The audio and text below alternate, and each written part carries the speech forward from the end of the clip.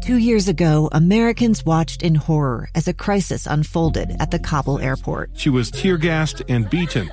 Images of thousands desperate to escape Taliban oppression filled our news feeds. More than 80,000 Afghans made it to America. But the story didn't end there. It was very cold. There was no power, no heat. Who would help our newest neighbors? I'm Andrea Smartin. In Stranger Becomes Neighbor, you'll hear the stories of some remarkable refugees who left their homes and their dreams behind, only to start over from zero. Their only possession was 3 blankets. And you'll meet Americans who stepped up to help them. You want me to come when you deliver your baby. What can one person do in the face of an international disaster decades in the making? That's Stranger Becomes Neighbor. Find us at kslpodcast.com. Follow us on Apple Podcasts or anywhere else you listen.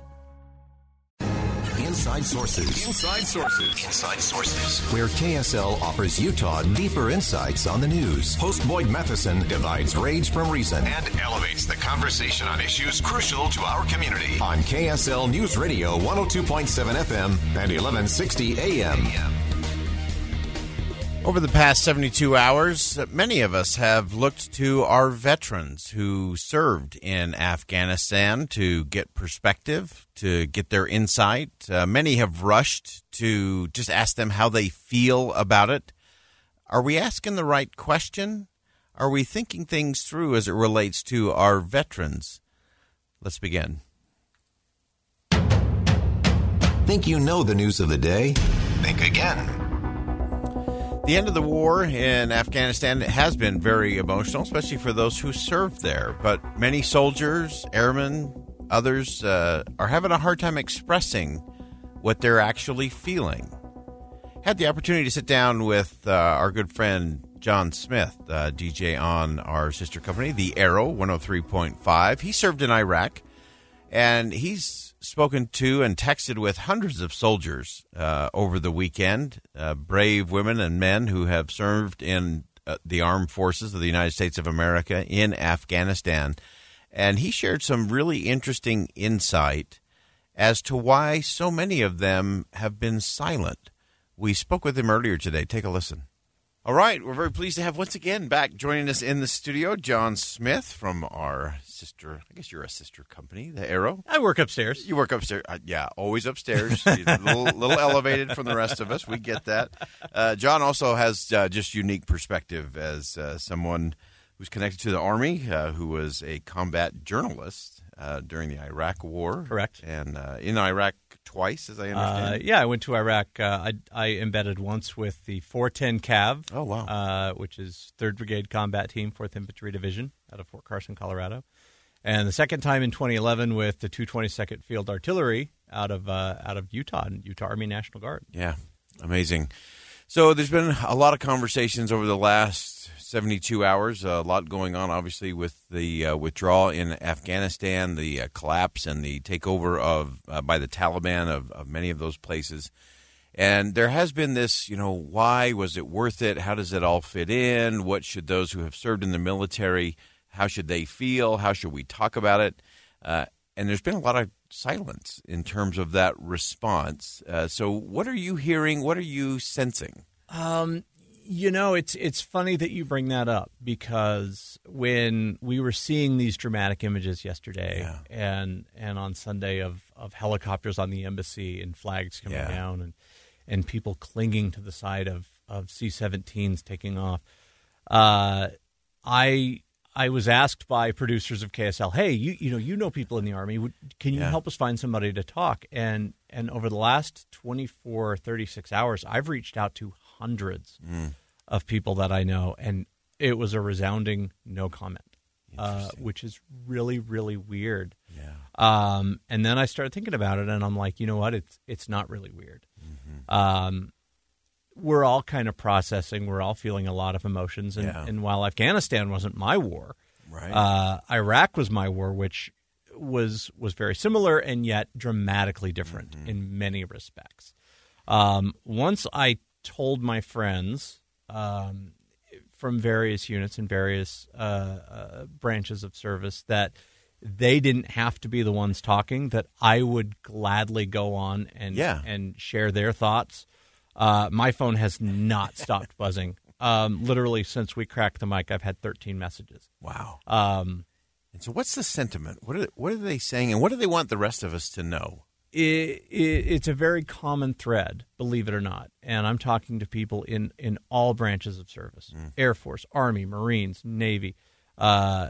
It's sadness, and it's anger, and it's almost a sense of betrayal. Not necessarily at anyone in particular, but the fact that these women and men were asked to go to a place and do unspeakable things and witness unspeakable things, and in exchange for that, they had to miss birthdays. They had to miss their kids being born. They had to miss anniversaries. They had to miss,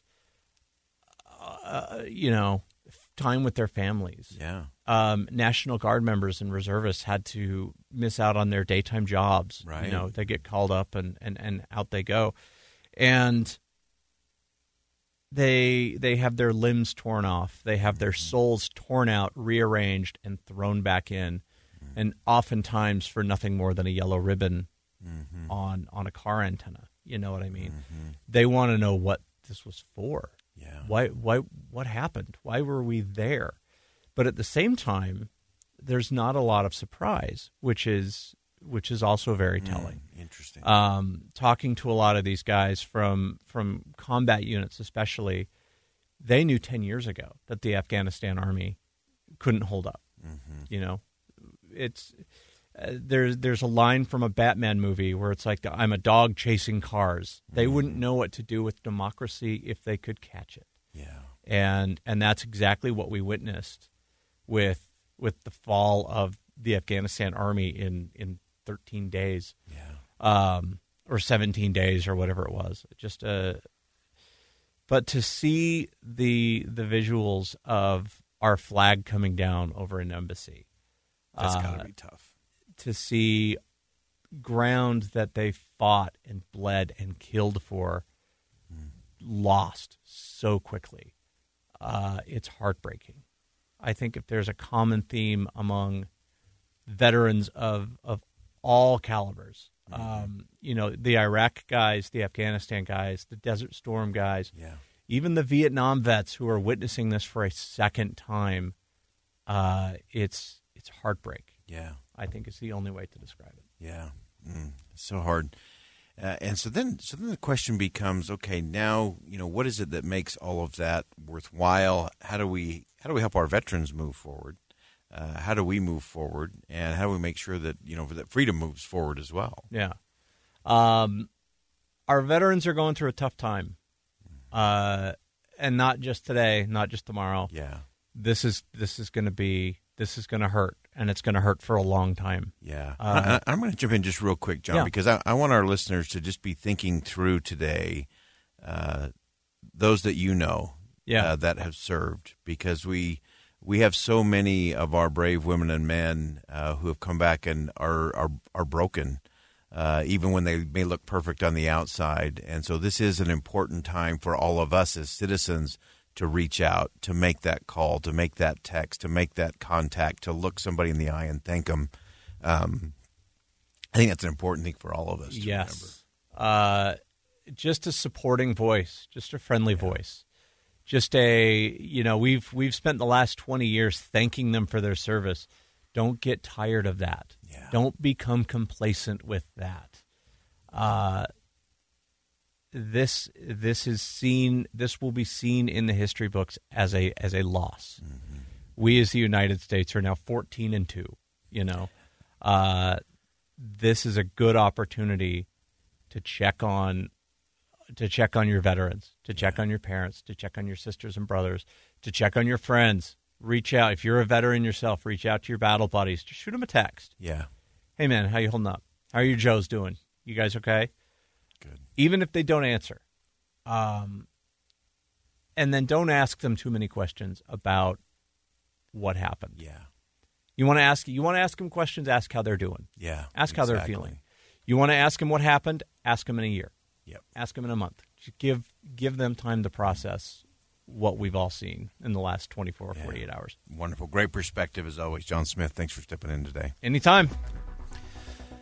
John's given us some really good things to think about. We don't need to go to our veterans and immediately get their instant analysis on the last 20 years.